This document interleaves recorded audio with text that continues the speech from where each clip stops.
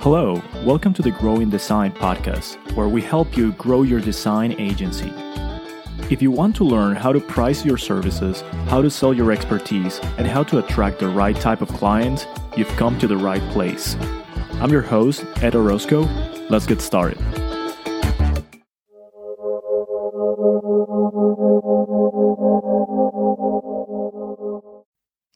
And we're live. Hello, everyone. Welcome to episode 5 of Growing Design. Today, we're going to be talking about sales enablement with Crystal Nikosey. Crystal, can you introduce yourself for the audience, please?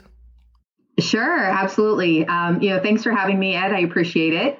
Crystal Nikosey. I'm a sales enablement leader. And I have been doing sales enablement for around 5 years or so. I have a very heavy sales background as well. So I always like to say that I'm a salesperson at heart. Prior to getting into sales enablement, I was a seller. So I started out as a BDR, worked through the sales path, eventually becoming an enterprise AE. And, I had sort of all of this knowledge and what do I do with it? And didn't want to be a manager. So sales enablement was this kind of cool thing coming out into, with large organizations at that time. And it was something so new and wasn't even defined. But what we did know about it, I thought it would be really exciting and I could pass along everything I had learned.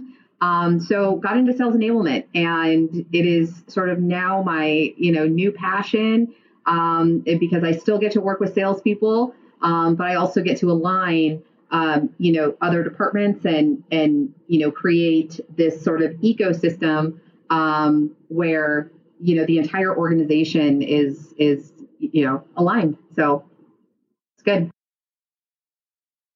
How would you explain sales enablement to someone who has no idea about sales?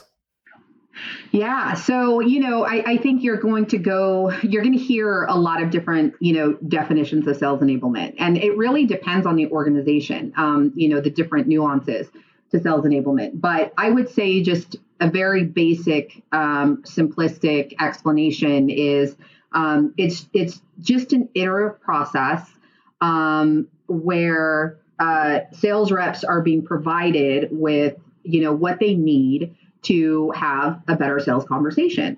So that could include tools, that could include, data analysis, it could include content, training. And then obviously, sales enablement kind of serves as that bridge between, marketing and sales, product and sales, not so much with HR, but learning and development and sales. So it's, there's quite a bit to it, but really at the end of the day, it comes down to helping those sales reps have better sales conversations. Gotcha. So do you think sales enablement is only for big corporations or big sales team with a lot of people, or do you think there's a part of sales enablement that would make sense for smaller teams, like say startups or agencies? In the case of a lot of people in our audience are coming from the UX agency background. So do you think there's a value in applying sales enablement in a small team? I think so. Absolutely. Anytime you have a salesperson, there's always going to be, a small amount of sales enablement that's involved. You may want to try to get, an existing employee to maybe wear another hat, just to save on cost. But, you could think about sales enablement in terms of just that, just providing better messaging, right? Helping them have better sales conversations. And the way that you can, do that, again, is with content. I think a lot of organizations, even large organizations, small, startups, the biggest issue that has always been there is that when content is put out, whether it's on a new feature or a new product update or, a rollout of something, new, it's always delivered to sales with a marketing slant. And, salespeople are a different animal. You have to be able to, they're essentially like your customer, right? You have to be able to speak to them in a way that they get it, in a way that, it makes sense for them. It kind of solves that so what for them. And I think marketing has always struggled with that. So I think with any startup that, you really should start there. Any content, any conversation, guides or scripts, learning your buyer. I think all of that just, you can do it. You just need to keep in mind that you have to deliver it in a sales slant and not so much in a marketing slant, if that makes sense. Yeah. So I was just kind of thinking that when you're talking about the way marketing communicates, it's a more sort of like salesy type of use of the language. So they're trying to simplify the concept for a more, I guess if I'm looking at a sales funnel, marketing is always at the top. So the message that they have a very simplified version of the message. But when you're already having a sales conversation, the buyer is at a later stage in their decision process, which means that the amount of details that they need and has to be deeper. They need to understand better what you're selling. Would you agree? 100%. So, a couple of statistics are floating out there, but 70% of all target buyers, they have already made a decision on what to buy, or even who to buy it for by the time they ever talk to a sales rep. And so, it's like, how do you solve for that, right? How do you solve so that way when the salesperson finally does talk to them, how can we sort of leverage getting that time back, or helping them to maybe shift that last 30% into, making a buying decision for us. And it's, it is sort of like it is a balance of, great, marketing material and sort of the sales conversations. But I think what it really boils down to is understanding your target buyer, right? Really understanding your target buyer. I'm talking, create a playbook, right? Create a sales playbook for your target buyer, or your persona. If you're, selling to, just the global head of, sales development, you want to know what is their pain? What are their KPIs? What are their use cases? What are, any objections? Who is the competition? You want to have all of that completely outlined before you can even begin creating content and having, great sales conversations, because you're building content around that. So I would say, definitely start with that target buyer and understanding them, completely. Yeah. So I'm glad you brought up understanding the buyer, because usually the more you understand your buyer, the more specific your offerings are going to be. The more you understand the buyer, the more it makes sense for you to develop your product in a way that meets their needs as a buyer. So something a recurring theme in the podcast is recommending for agencies and freelancers and consultants and whatnot to specialize, to figure out how to sort of cater to a smaller portion of the market, but better. So be more specific for less people and totally dominate that small niche. And then, as you grow, you can expand and maybe go after other parts of the market. But at the beginning, it's very important for you to be very specific, because the most specific you are, the easiest it is for you to develop a more convincing, I don't know if convincing is the word, but a more powerful message. Absolutely. Absolutely. I mean, it's, something else to also consider is, let's say you have a team of, 3 or 4 sales reps, right? Pretty small. They're doing their own prospecting and they're closing deals. Something else you could do is each individual seller could actually specialize in a particular persona or a particular industry. So that way, you're sort of attacking a couple of different verticals. at the same time. Of course, that does involve, a little more content, a little more training by the sales enablement person, but you could also consider that as well. But yes, you're 100% spot on. If you do not understand your buyer, there is absolutely nothing that you could say to them that is going to, get them on your side. They're going to give you the time to, partner with them. Your product could be amazing, but if, you don't know how to communicate the value to them, then there's nothing, your competition is going to win every single time. So it's absolutely critical to make sure that messaging is on point, that the market, the marketing research on buyers is always and readily available. And then where sales enablement comes in is being able to take that sort of buyer intelligence and all of that data that marketing has already, put together, and to be able to sort of, convert it into what is going to be the so what of it for my sales team. How is my sales team going to be able to take all of this data and run with it in their sales conversations? So, yeah, so it's really, you're that bridge. You're kind of the, sales enablement is really holding kind of all these departments together. Because really, when you think about it, when you think about the marketing, discipline and sales disciplines, they're so different, right? They weren't built to work together. When you have like you think about marketing people, and they are, they love playing by the rules. They are more long-term thinking. And you have a salesperson who is the complete opposite, right? They're more opportunistic. They think short-term. They don't necessarily like playing by the rules. So you're dealing with two completely different mindsets. So it's really important. And that's going to be reflected in content that's created, right? So it's really important to have sort of that middle who can take all of that marketing, and then sort of it comes out the other end where salespeople can consume it. So I don't know if that makes sense, but yeah, totally does. I love the term buyer intelligence. It implies that you're actually understanding who you're doing business with. Yeah.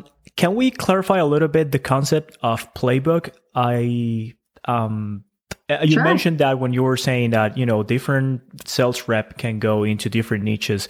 I would think that each one of them would have their own separate playbook. Would that be the case?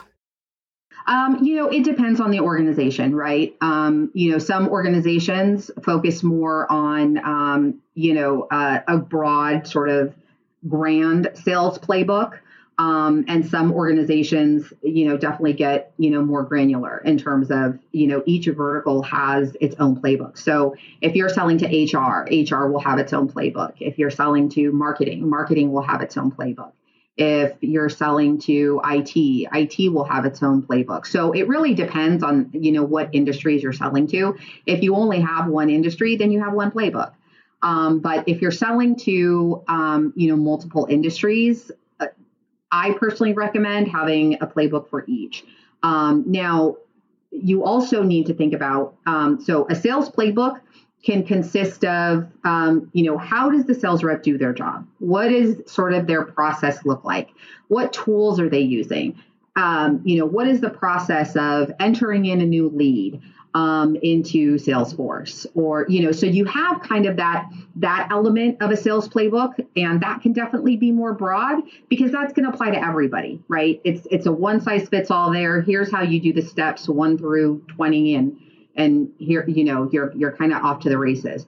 But then the other element to playbooks is, again, like what I said. So HR, something that we did at Tribal, which I'm sure you'll remember, is we developed and created, playbooks based on industry or based on your target persona. So if an organization was selling to HR, we got very detailed, and, what are the pains that are prevalent for a CHRO? What are they measured by? What is going to drive them to make a buying decision?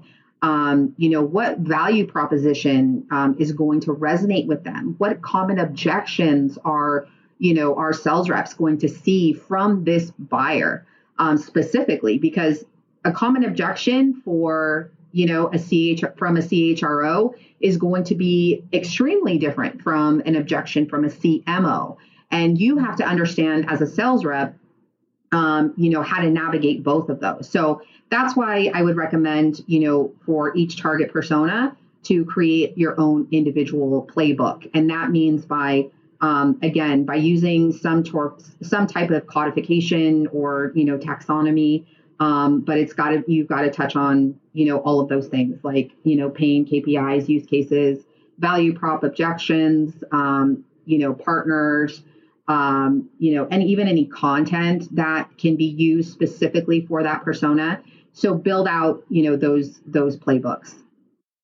You're saying a lot of very interesting things that I'm pretty sure a lot of people are not even familiar with.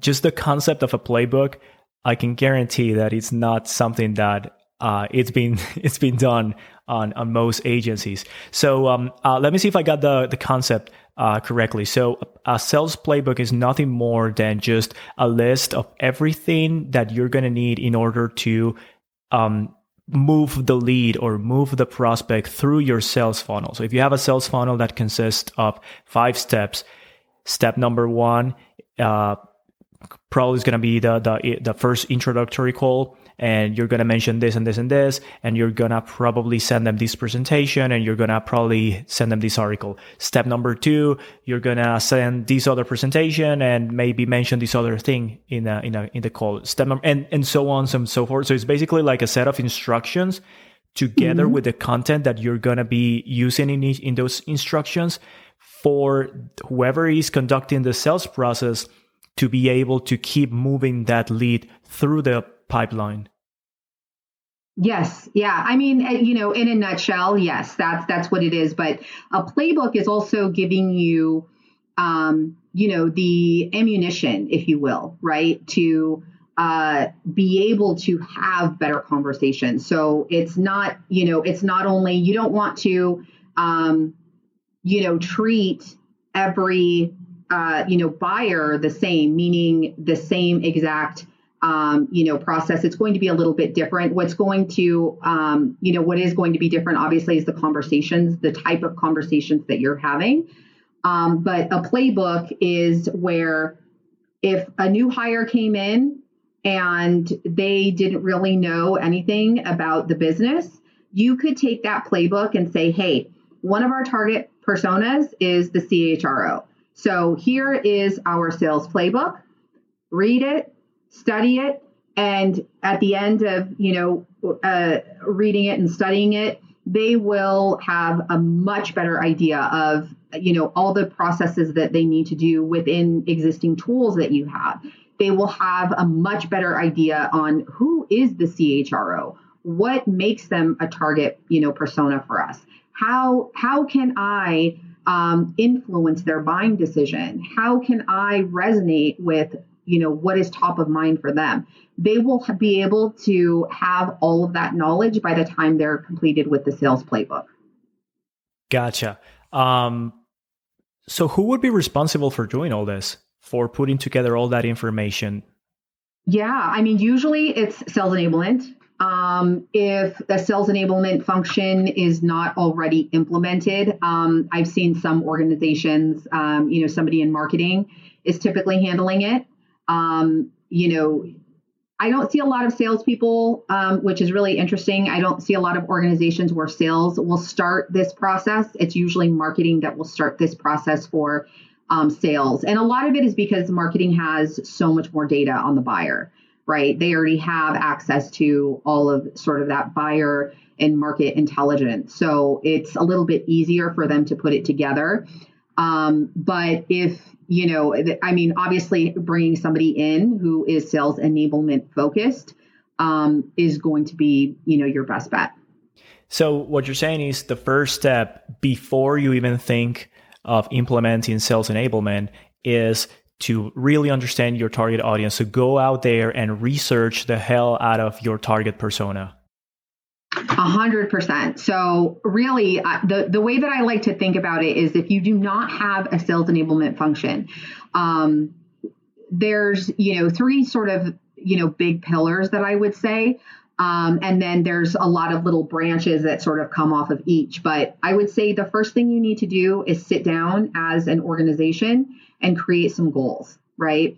Have, every department head there and, marketing, sales, product, and learning and development, and come together and create some common goals that you want to achieve, and really have it be revenue centric, instead of marketing centric or instead of sales centric. There's got to be a broader vision there. That's why you're seeing a lot of job titles coming out now where you have like a CRO, a chief revenue officer. You're having, sales enablement managers, who have revenue somewhere in their job title, because a lot of teams are now coming together and saying, we can't have sales enablement be, a slant in any way. So the one common thing that we can agree on is revenue.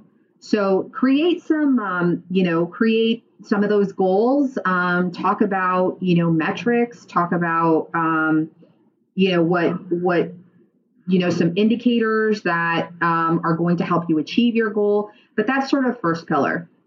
The second, I would say, is definitely understanding your buyer, right? A full analysis into your target personas, because you need to learn how to have a conversation with them. And marketing is a great resource for that because they already have all of that intelligence. They just may not know how to put it in a way that is going to help the sales rep have a better conversation. So once you have a full understanding there, then you need to look at the other pillar, which is your content, right? You need to look at what type of content do I need to put out? Is it, blog? Is it, landing pages from, is it a chat bot on the website? Tools, what content, tools, and resources do you need to put together that make the most sense for your team and, for the organization? And then, once you and then, like I said, there's a lot of different branches that come off of each pillar. But then, once you've created that, then what that allows for you to do is to really create almost like an SLA between sales and marketing, right? To where you're really defining, creating a lot of definitions. What is an MQL? What is an SQL? What does, sales accepted mean? It allows for you to build something out like that. And then I think once you sort of have all of that in place, then, you have a pretty good foundation for getting a sales enablement function going. And at least having that understanding of what sales enablement really means, and what it can do for your organization. And then, of course, as time goes on, a lot of teams will develop things based on, what they're seeing and, how they need to pivot and shift. I love that you are mentioning that revenue is the one common denominator that everyone should be aim for in the organization, and stop thinking about, visits to our website or downloads or, those metrics that ultimately, if you don't have transactions, if you don't have revenue, you're not really achieving anything. Exactly. And that's the one thing that all departments have in common. So I think it's super important for all departments, especially sales, marketing, and product, or in the case of agencies, sales, marketing, and delivery, or production, or whoever creates the whatever you sell, to get together and understand what you're selling to whom and what's the best way to cater to their needs. Another thing, you mentioned a few acronyms that I'm sure a lot of people are not aware of. There's SLA and MQL. I know MQL is a marketing qualified lead. Yes. And then SLA. So, and SLA is just a service level agreement. So it basically, you find that, common even between, a salesperson and their customer. It's basically just, you're listing out everything that you agree on and everything that's going to happen, And that's why I say, it allows for sales and marketing to create that, service level agreement between, the two departments. So that way everyone sticks to kind of what they're doing and they understand. I would encourage that. I would definitely encourage that. So that's like the rules of the game. Yeah, exactly. Exactly. That's how sales and marketing will work together. Sort of like standard operating procedure, SOP. Yeah, exactly. To throw in a few more acronyms. And then MQL, correct me if I'm wrong, that's marketing qualified lead means that to marketing standards and based on what marketing considers a quality lead, that's someone who should go into the sales part of the funnel. So it goes from the top of the funnel to the sales part of the funnel. Exactly. So if there's an email campaign going out and you have someone that's interested, they fill out, whatever form, or they come to you, that sort of inbound marketing, or that inbound lead, I should say, then that could be considered an MQL, right? A marketing qualified lead. And then they would then, push it through the funnel to most likely, a BDR or an SDR of an organization. So business development representative or a sales development rep, because that function and that role is your first salesperson that will talk to the client. Typically after that, it then gets passed along to, an account executive, right? It could be a field sales rep. It could be an inside sales rep. There's, again, depending on the size of your organization and how things are structured. But then that lead then moves to an SQL, which is a sales qualified lead. So, there's different sort of, stages, if you will, of the leads that get passed through. Once the BDR or SDR sort of qualifies that particular lead, then they'll pass it along to their AE. And then their AE will say, okay, this is great. I set up a discovery call with them, so I'm going to accept this lead. I'm going to accept this. And then that's how your BDR and SDR get comped, and you can travel this lead throughout the entire sales process. I want to point out that sorry, what's that?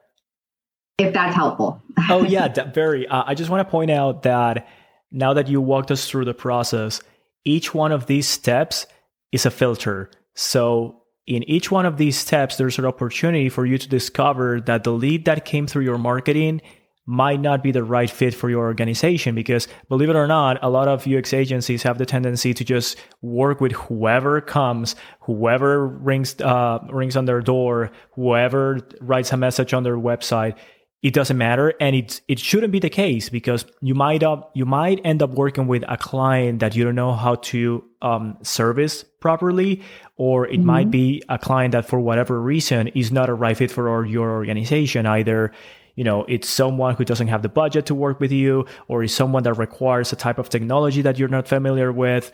For whatever reason, there can be thousands of reasons why a lead might not be right for your organization. So it's very important for listeners to understand that in your process, you need to put in place these filters so that you can make sure that the person, as the lead moves through your sales funnel, you are filtering those who are not the right fit. Because if you agree to work with them, knowingly that it's not going to be a right fit, you're going to have a lot of problems, and that's not going to be a profitable project, and that's going to be a pain in the ass to manage, and that's what turns into a nightmare project that never ends, that keeps changing, that runs out of budget, that you never get paid for, and nobody wants that.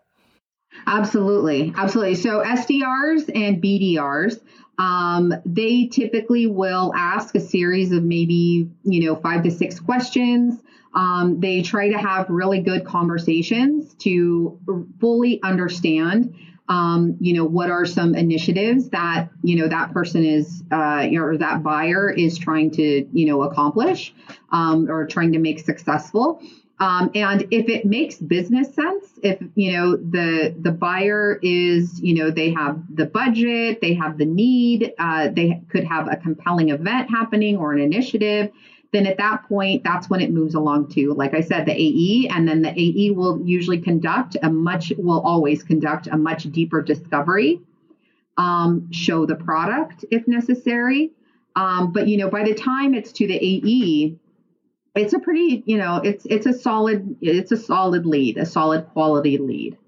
And would all of those filters and parameters be included in the playbook?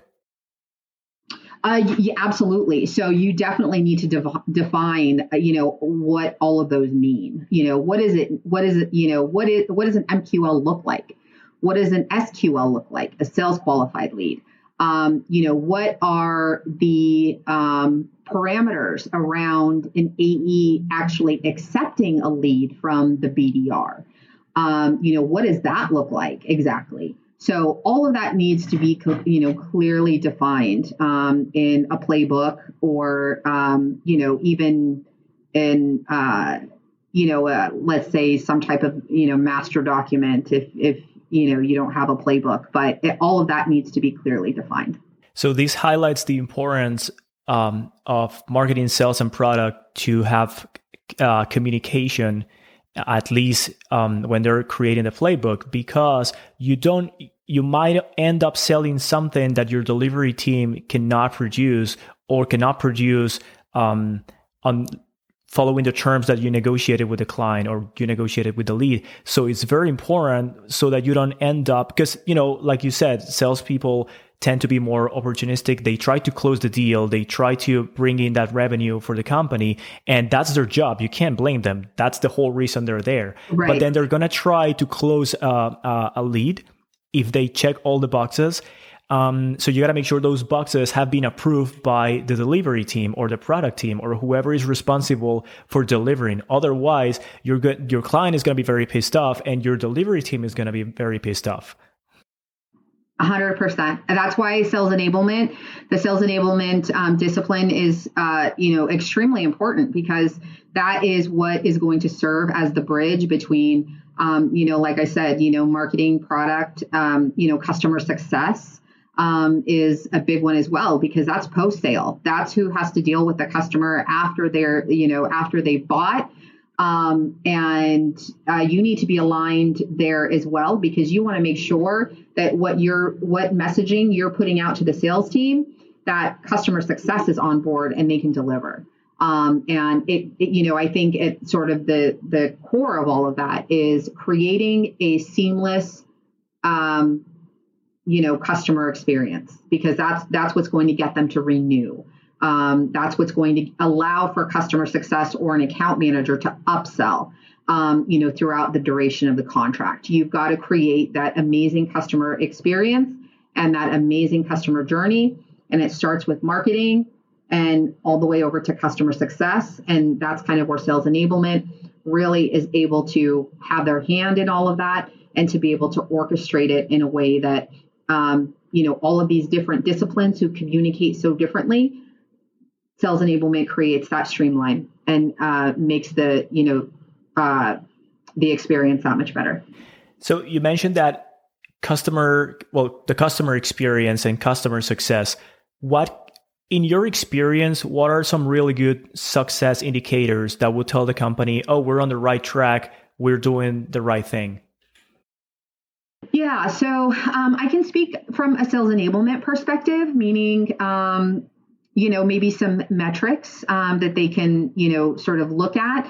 I've always been part of data-driven organizations. And so, metrics like, maybe like a conversion rate, like a close rate, your win-loss rate, your competitive win-loss rate are some good indicators. Also new hire onboarding, time to first, meeting booked, or time to first sale for a new AE who may be coming on board. Those are all going to be indicators that sales enablement is, being effective. Also on the customer success side, the net promoter score, or any, sort of surveys that are going out to, employees, soliciting sort of how is sales enablement doing, direct feedback from the people that sales enablement is working with.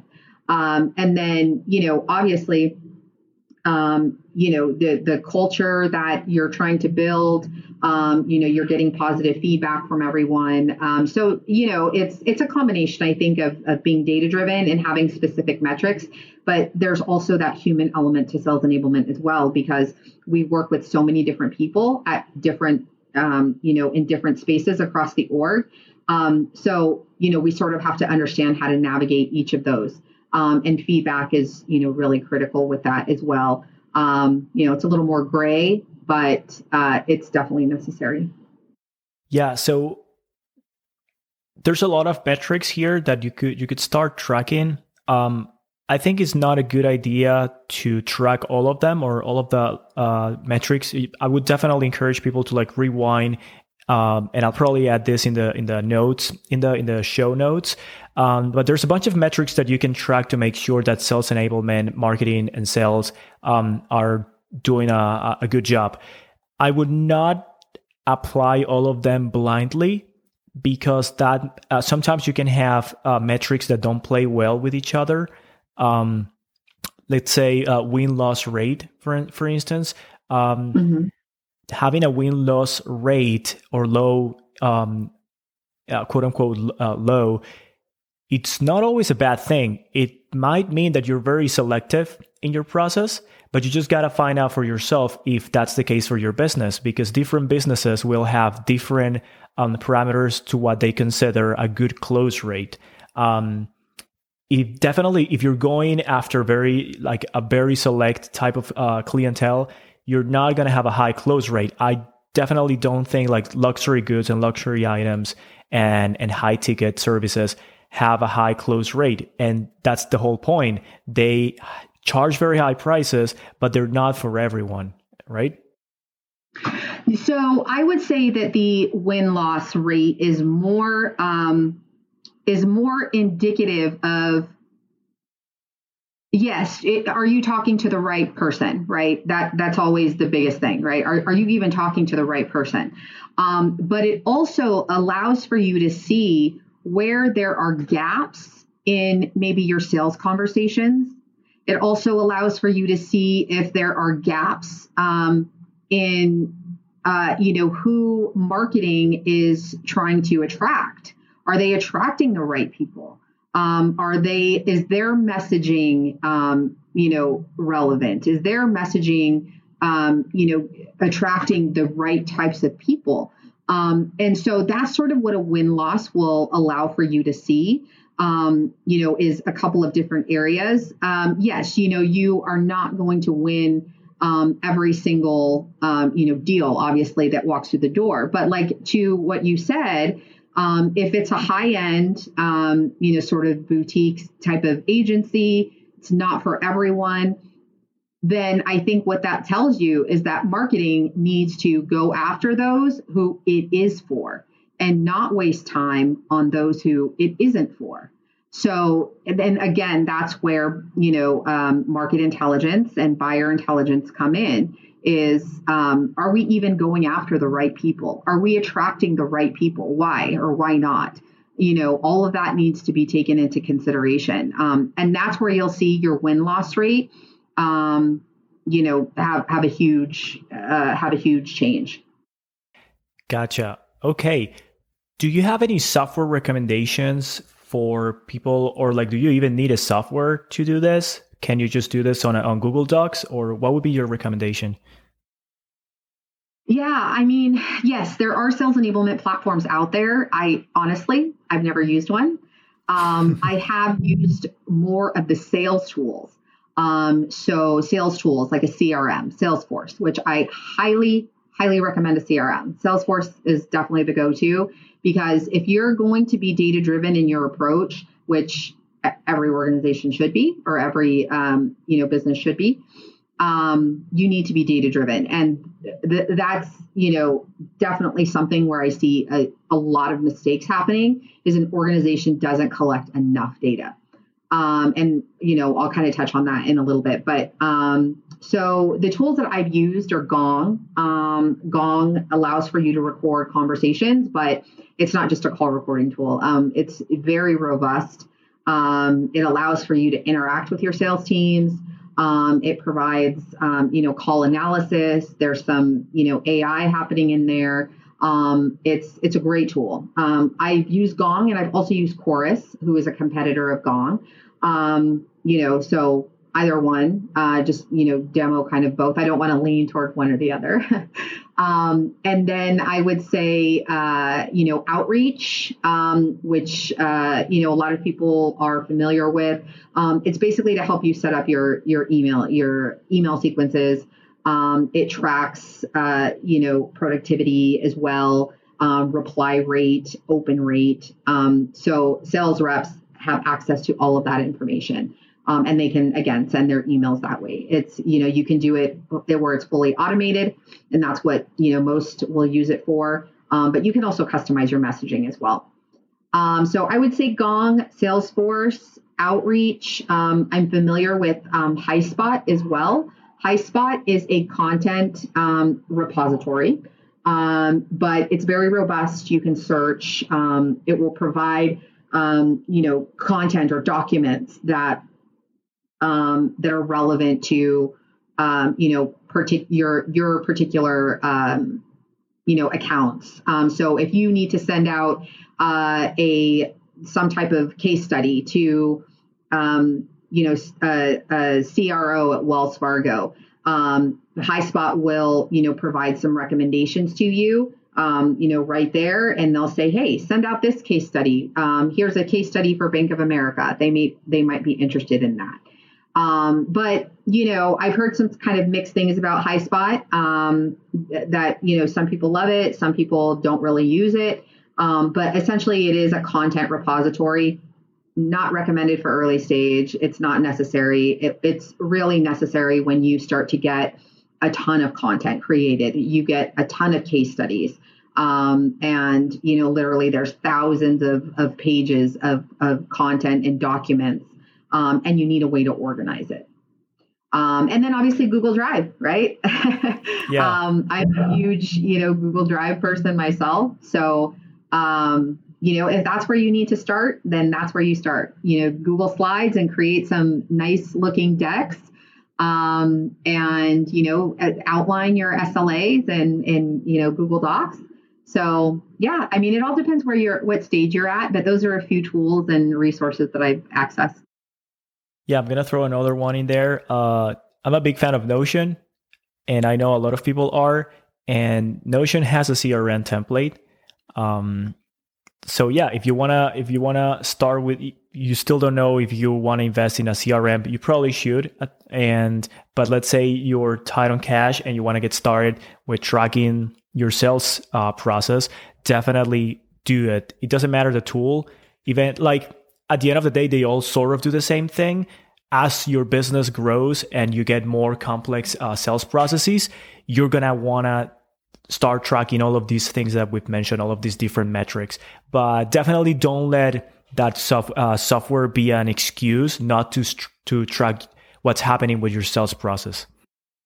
Yeah, definitely. I mean, one of the most common mistakes that I see, in sales enablement with an organization is not collecting enough data. You have got to be a data-driven company. And, let's say that you start and you're not collecting data that is going to be helpful. In 6 months, 12 months down the line, you are going to be kicking yourself when you have started growing and you need to get more targeted in your approach. It's critical to start collecting as much data as possible of, that buyer and their entire journey. Absolutely. So when you're just starting out or you're still a very small company, I would assume the CEO would be the person that would take the initiative to set up this entire sales infrastructure with a CRM, a playbook, training the sales team. Do you have any advice for people who are in that position? So, I mean, it truly depends. At Tribal, we were very small, and you are aware. And so, the CEO wasn't the one who sort of did all of that. I was the one who did all of that, where I went out and researched tools, onboarded, doing all of that. However, it reminds me that, one other thing that is really important, if you're a team of 10, right? If you're a team of 10, they're absolutely, for sales enablement, or a function of it is going to be implemented, then there absolutely has to be a executive buy-in, leadership buy-in, that this is what this sales enablement function is going to do. Here is what they're going to do and how they're going to do it and when, and there has to be that buy-in, because, especially as you grow, when you are trying to do some coaching, maybe for a sales rep who might be, kind of set in their ways, if you will, and you're trying to do some coaching, and, it can create a little bit of friction, right? It can create a little bit of friction.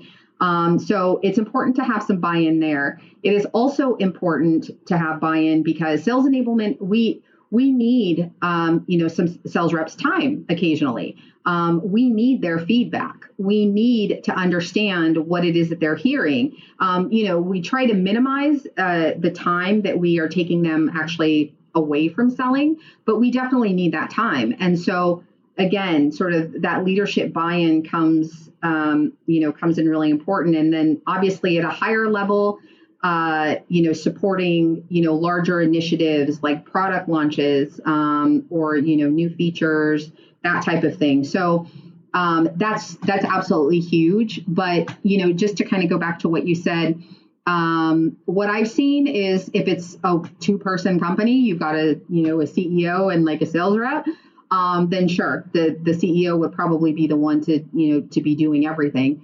But if you have, even it's like a smaller team of, 10 to 50, typically it's going to be someone who serves in sort of that sales enablement type of function. It could be somebody from the marketing team as well. It truly depends on, who has what background and who has the time to do this. And, but they just need to look at that as an organization. Yeah, I would think it's a small sacrifice in terms of time and resources that you are going. It's sort of like an investment. You're investing in the development and the growth of your own company. So yeah, you're going to have to use the time of your team to set all of these processes and all of these procedures. But once you do, your sales process is going to run a lot more smoothly. 100%. Yeah, 100%. The investment that you put in now, it's, because there is an ongoing piece to that. You do need to, as the market changes, as personas, change throughout time, as your product changes, you need to be, constantly iterating on these documents and your messaging. What the messaging that could be working in Q1 is no longer going to be working in Q4. So you're going to have someone who, is updating that information and who's keeping their, sort of ear to the ground and hearing what the sales reps are saying, just as time goes on. So I don't want to make it seem like it's a one-shot thing, a one-shot investment. It is a heavy lift at the beginning if you don't have a sales enablement, function. But then there's constant iteration. Sales enablement is an iterative process, if anything. Yeah, it's a product that's alive. And I feel like in order for you to make sure that you're constantly recalibrating, you have to set up a periodic review of all of this with your entire team. So 100%. Yes. Gather all the feedback. Yeah. Yeah, sales enablement should be, there should be if not weekly, a biweekly cadence of meeting with other departments. So if there's sort of a company-wide marketing meeting, sales enablement 100% needs to be in that. If there's a company-wide sales meeting, guess who else is in there? Product, guess who else is in there? Customer success. So, it needs to happen. And most of those meetings are happening weekly anyway. So that's critical though, that sales enablement attends all of those, because that's how they create. Yeah, I would also like to maybe mention that it's probably valuable to think in terms of function. So sales enablement is a function. It's not necessarily one person. You don't need to go out and hire a salesperson or a sales enablement person. That could be a function that you can split between maybe a person of that's in marketing and the CEO, or someone from sales and someone from marketing. Although, as you said, it probably the initiative usually comes from marketing because they have all the material and they're used to researching the audience. Right? Mm-hmm. Yep, exactly. You don't have to hire someone specifically for sales enablement. You can absolutely start with someone in marketing. It is a heavy lift. But I've seen it done. People from marketing typically, sales enablement practitioners at this point have a lot of different backgrounds, but I would say that the most common are going to be, people who have a sales background, or they have, a marketing background of some type. But again, you have, there's actually, I was listening to a podcast the other day, actually, and there's a sales enablement practitioner. He is out of Israel. His name is Abner, and he was actually an engineer prior to becoming a sales enablement practitioner. And he has a totally, non-traditional background, but it works because he is so detailed and he's all about data and he's all about creating graphs and charts and, and then, even in the sales enablement, world, like practitioners vary. Like I am almost the complete opposite where I have a huge sales background. So I am less detailed, less, I am data driven, but I guarantee you he's like 1,000 times more data driven than I am. So, it just varies. But, to answer the question, 100% can start from marketing. Yeah. And I guess it would also depend on the type of people that you have in your company and the type of company you are. Exactly. Yeah. All right, Crystal, thank you so much for sharing all this knowledge. It definitely goes to show that sales is as much a science as it is an art, and there's so much you can do and implement at any level of growth in your company. Where can people go to connect with you, ask you questions? I don't know if you want people to ask you questions. Yeah, yeah, absolutely. LinkedIn. LinkedIn is where they can go. If you want to share, my profile, with anyone who, comes to you, by all means, go ahead and do that. Please message me. I can, help out as much as I can to get things started. Awesome. I'll make sure to link your LinkedIn profile in the show notes. And thanks again for your time and for sharing with us all of this knowledge. That's it for this episode. Thank you very much. Awesome. Thanks, Ed. I really appreciate it. Take care.